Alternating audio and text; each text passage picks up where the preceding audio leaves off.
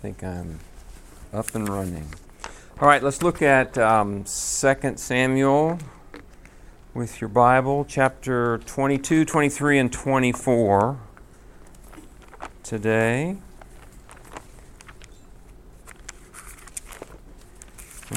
Second Samuel 22 starts with, mine says, David's Psalm of Deliverance. Just so you know, there's a very close version of this in Psalm 18, except it looks like it's written for worship. So it says at the top, to the song leader, and has notes ready. So it looks like this song written by David was modified but made into a worship song as well.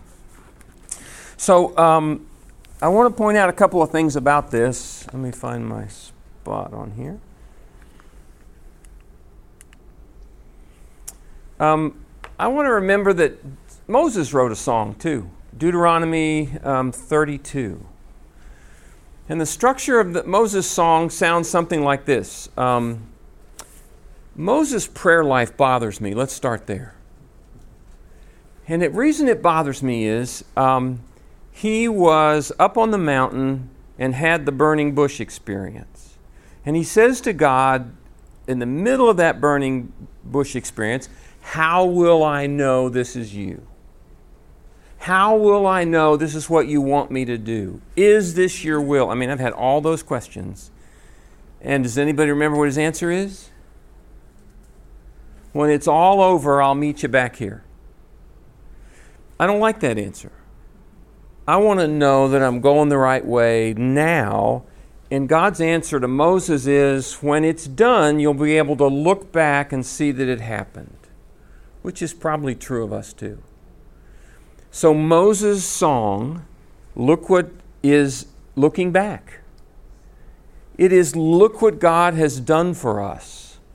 Look, here's his promise. He delivered his promise, and it's a look forward too. It's warnings, and here's where you're going, and be careful. Stick to the law, stick to the word.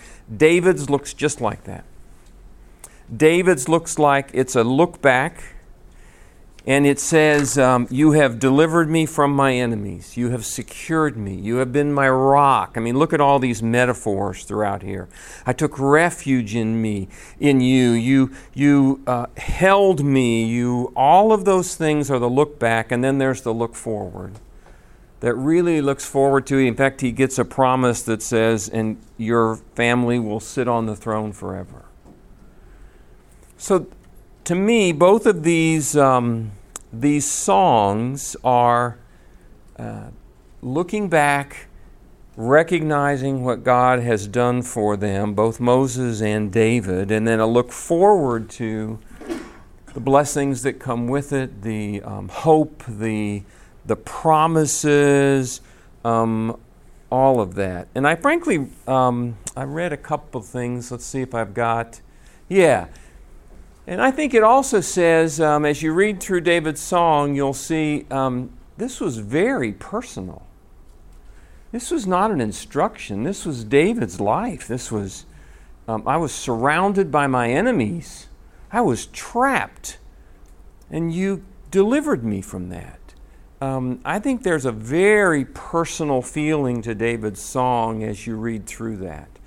And then I think there's a suggestion. It's not really specific, but I think there's a suggestion, and if you will follow my statutes, follow the decrees, if you'll live a blameless life, then you too will be protected by God in the same way. So I think it's not only a personal testimony in a song, but it is an encouragement for others to say, walk this way, because this is the way of God. One of faith, one of trust, and he is one who will deliver. I've also read, one of the books I read this week suggests that it was a beatitude. David's beatitude. Just like blessed are that Jesus gave us, David said, blessed will you be if. Blessed are the pure in heart. Blessed are those who live clean. Blessed are that this was a beatitude. And so it gave me, this is Frisbee theory number 1. I wonder if Jesus, when he was living, wasn't reminding the Jewish people, look, remember David. I'm here. I am the righteous king. Remember David. Here are the Beatitudes. Remember David. I wonder if, because everyone who heard Jesus knew all of these songs and stories, and I wonder if he wasn't just pulling those forward and saying, remember David was promised lineage? Here I am. I'm here. Remember when Jesus walked into the sanctuary one day and just said, this passage has been fulfilled in your presence today. I get the feeling that was Jesus' way of drawing all those Old Testament things forward. All right, let me pause. Thoughts, comments, questions. David's prayer is certainly more personal than Moses. Certainly more personal. Yeah, it's his. Moses seems to have been more of a national prayer, more of a for the people, for the. It's very personal. Well, it could also go back to the fact that Moses didn't think he was good with words. That's true. Yeah. So it's not as intimate, or that may not have been how he was wired. Yeah, that's very possible. He didn't have, at least initially, didn't have the confidence to say I should be the spokesperson, or maybe even confidence that I'm the right guy for this. Okay, looking back, we've talked about that. Then we have a list of valiant soldiers, and I won't go through all the valiant soldiers, but starting in 23 verse 8, you get a list of all the people.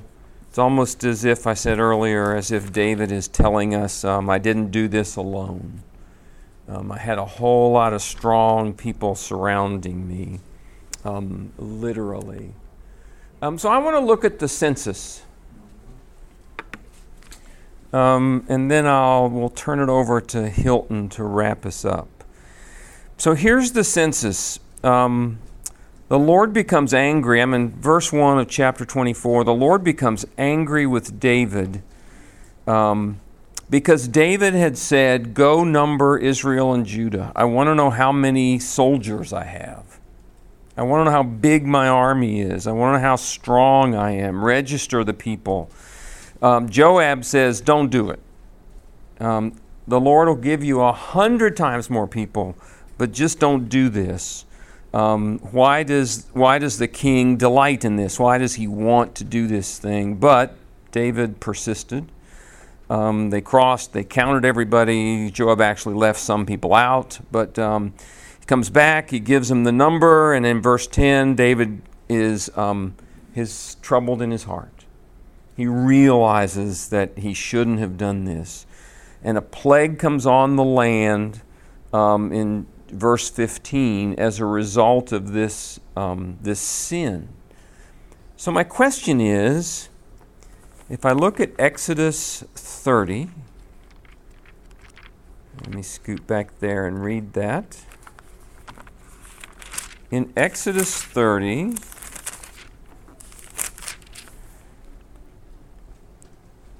God says to Moses, as he's writing this, you shall make an altar as a place for burning incense. He goes down how big the altar is. And then in verse 12 of Exodus 30, the Lord says to Moses, when you take a census of the sons of Israel, to number them, each of them will put in a ransom, a shekel, half a shekel actually, when you number them, so there won't be a plague among the people. So my question is, why did the plague come on David? If he was, in fact, counting the soldiers from verse 14 of Exodus 30, count everyone from 20 years older, so that those who can go to war. It seems like it was the same thing David was doing. Why do you think that happened? Did God tell him not to do it? When David did? Moses. Oh, no, he told him when you count the people, make sure they all chip in a half a shekel for the church. So he did what God told him. Yeah, so it sounds like David did. but David counted the soldiers. But Joab told him he Yeah, Joab said, "Don't do it. This is shouldn't. the wrong." Maybe Joab was speaking for God and saying, "Stop! Don't do this." That's awesome. Okay. Others, what do you think? Well, in Chronicles, we are told that Satan Yeah, it does. stood up against Israel and moved David to number Israel. 1 Chronicles 21, And 1 through 17. I wonder if it just didn't represent David's not trusting God and maybe taking it on himself, needing to feel the power he had instead of giving it to God and saying, "I know God will, take care of this." Joab was saying, "God will give you the soldier." Yeah, Job was kind of saying, "Don't do this. He'll give you everything you He want." didn't seem to have that confidence, or for some reason he wasn't trusting. Or something. I'm going to pick another word. I wonder if he might have been a little arrogant at the time. Terry, the way I read this is that God is angry at David for really are unknown reasons. It says his anger was kindled against Israel, and God tells David, "Go count the people of Israel and Judah." So this is a command from God to go count them. And I don't know why God was angry, but apparently he was angry, and the way I read it, he gives David that command.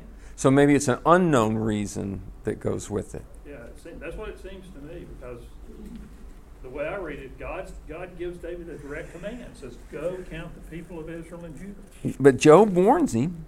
Job says, "Don't do it. I know. This is the wrong thing to do."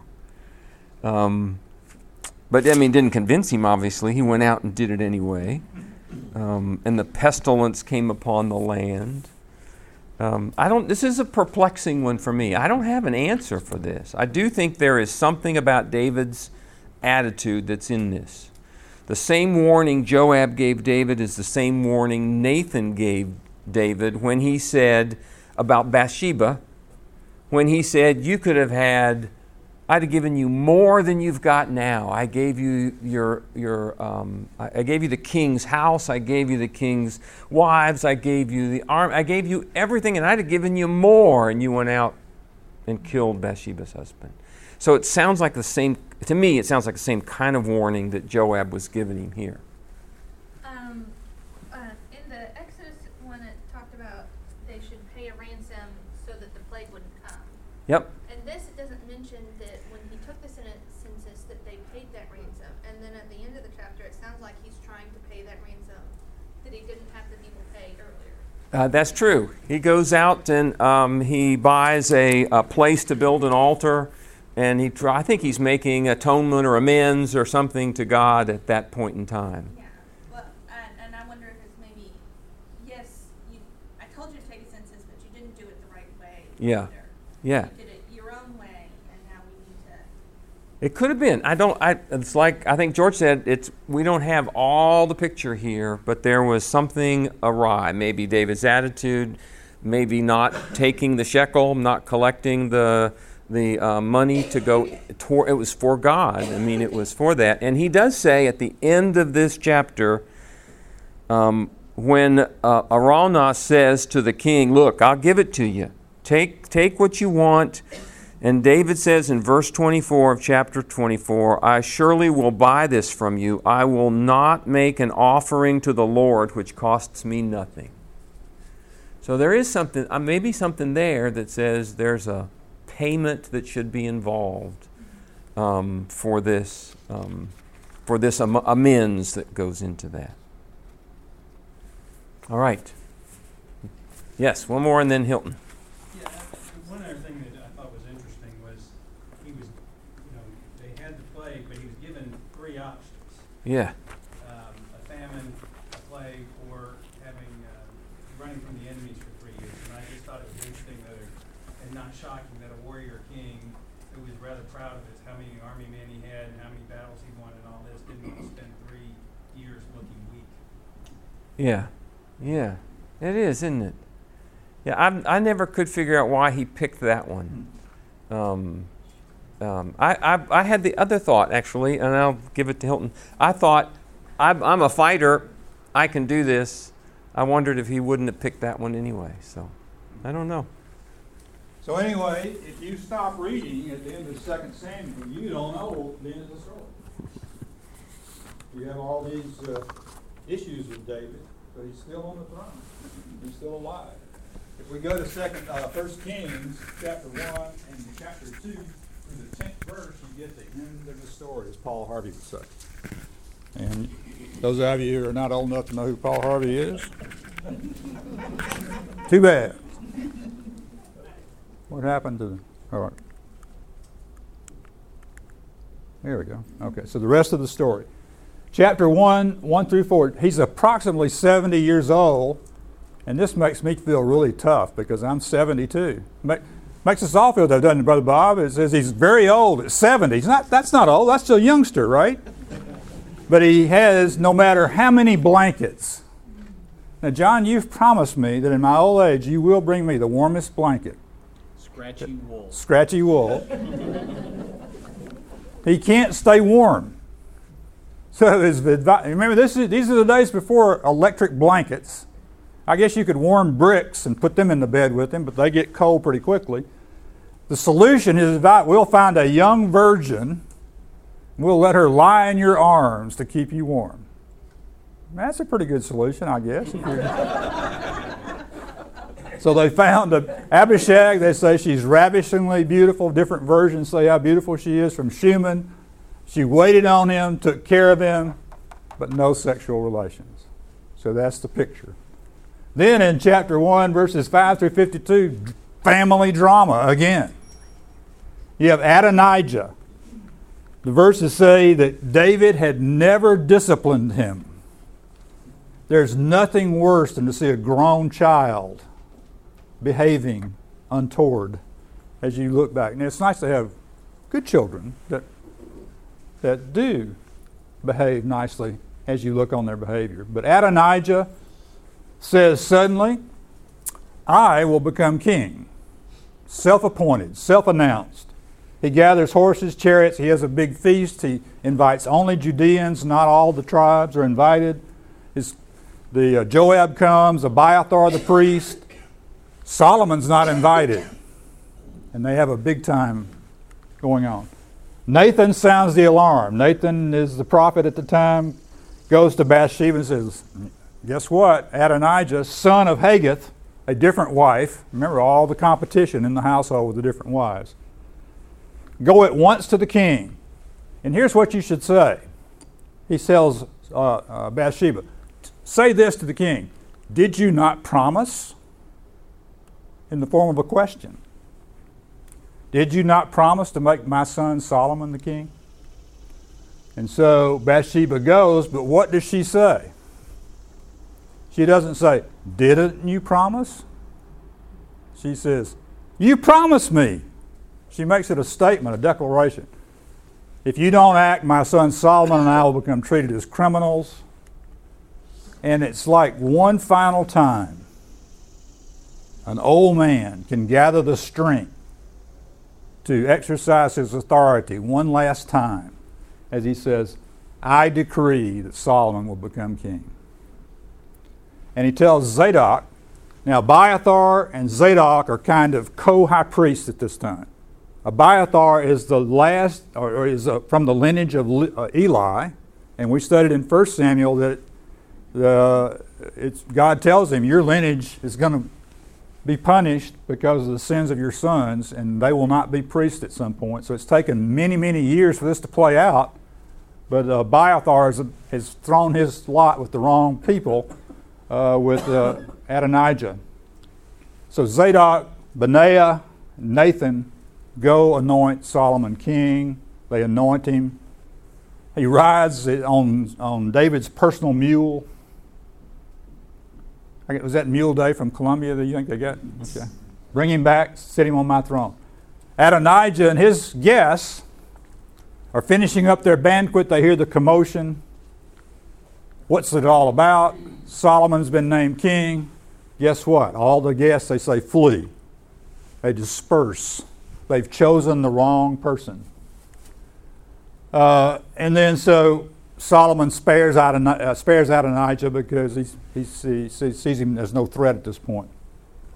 And then as David is about to die, he gives a charge to Solomon. Last words to a son who's now been appointed his successor. I'm about to die. Take courage. Be a man. Observe the Lord's requirements. Follow his ways. If you do, then the Lord will be faithful to the promise he made to me. That is, somebody from my lineage will be on the throne in Israel. And this becomes, of course, the downfall of Solomon, doesn't it? And we have the divided kingdom. Eventually we have the captivity, and the kingdom goes away. And then the last words of David. And oh, by the way, I have a few last words. Let me go back. I forgot the final words. You remember Joab? You remember Joab? That guy is a bloody guy. He killed Amasa. He killed Abner. You know, I think you should take care of him. You'll know what to do. But he doesn't deserve a calm death, does he? And oh, by the way, be nice to the relatives of, what was that guy's name, George? Be nice to? Barzillai. Barzillai. Who was Barzillai? He had helped him when Yeah, when Absalom had tried to take over the throne and David fled. Yeah, I guess he did flee. Fled.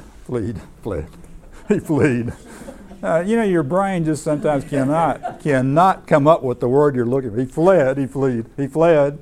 And Barzillai met him and helped supply David with the needs while he was fleeing.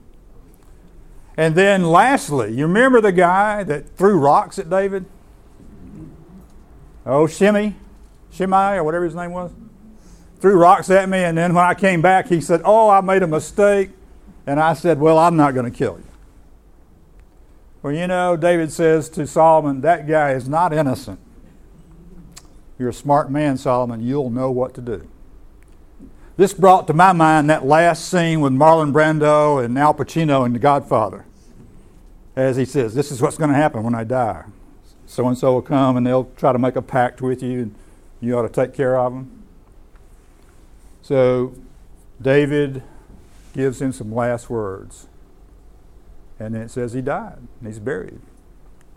So as you think about what Terry and I have talked about as leaders of the class and what you've thought about in this study, what are something maybe you haven't thought about before that you did think about this quarter as you went through this with us? Terry? Yeah. The thing that jumped at me in the whole story was puts in perspective our position in relationship to God. David made a lot of mistakes, but God forgave him, but did hold him accountable, and he had consequences because of it. Yeah, you know, for years and years and years, I wrestled with this idea that David's a man after God's own heart. And what does that mean? He certainly was not perfect, full of issues where he didn't do what you know God would want him to do, and yet he's forgiven. Grace is abundant in his life. And so as I read even this quarter, as I studied that again, and seeing that one commentator who said maybe it's a man after God's own choosing. God chose him because he wanted to. He chose to give him grace, just like Abraham. Abraham was chosen by God to become the vehicle through which the revelation of salvation would come. The issue of parents can't always have children that make them proud. Eli's sons, Samuel's sons, some of David's sons here just certainly did not make them proud. Other things that you might have focused on this quarter that you hadn't focused on before. I think it's ironic that Solomon is the next king. I mean, he kind of came from a sin where he brought, his mom. I think it was the ultimate demonstration that God forgave David for what he did. Yeah, this is a real dilemma to wrestle with the idea here. Why is Solomon chosen? Because he's the son of an illicit relationship. Murder involved in him getting her.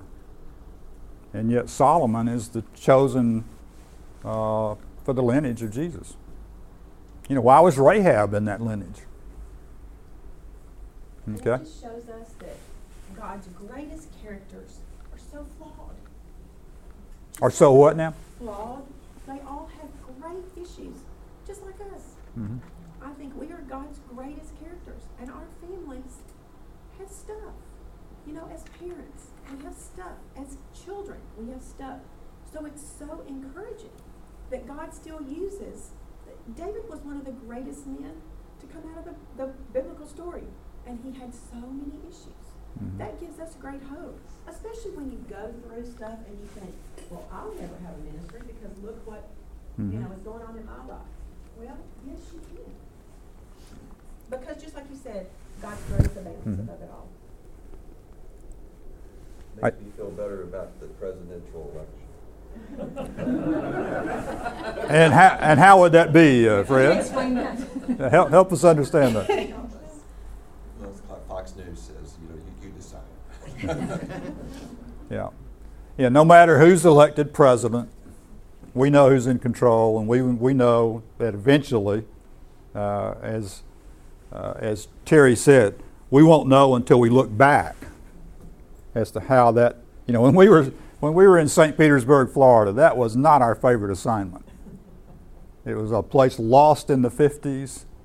The business climate at that time in that area wasn't that great, so there wasn't a lot of professional satisfaction on somebody trying to sell business. But looking back, some of the relationships we had with people there were important for us and for them, and it was okay. But we didn't know that for several years. Yeah. I guess there are also consequences to those choices because when we did Judges, when God chose the leader, when God chose the person to deliver them out, it was a person who was right for the job at each time. Now we go through Samuel, and right off the bat we see when the people get what they want, when they get a king, he was flawed and he caused problems, and there were consequences to that. Interestingly or not, who said to anoint Solomon the king? David. David said to anoint his king. Okay. Terry, on behalf of Terry and myself, thank you all for being in here this quarter, and we just are delighted to have been here and just hope that we all got as much out of it as the two of us did, because we had to study a whole lot to get up here. So anyway, thank you a lot.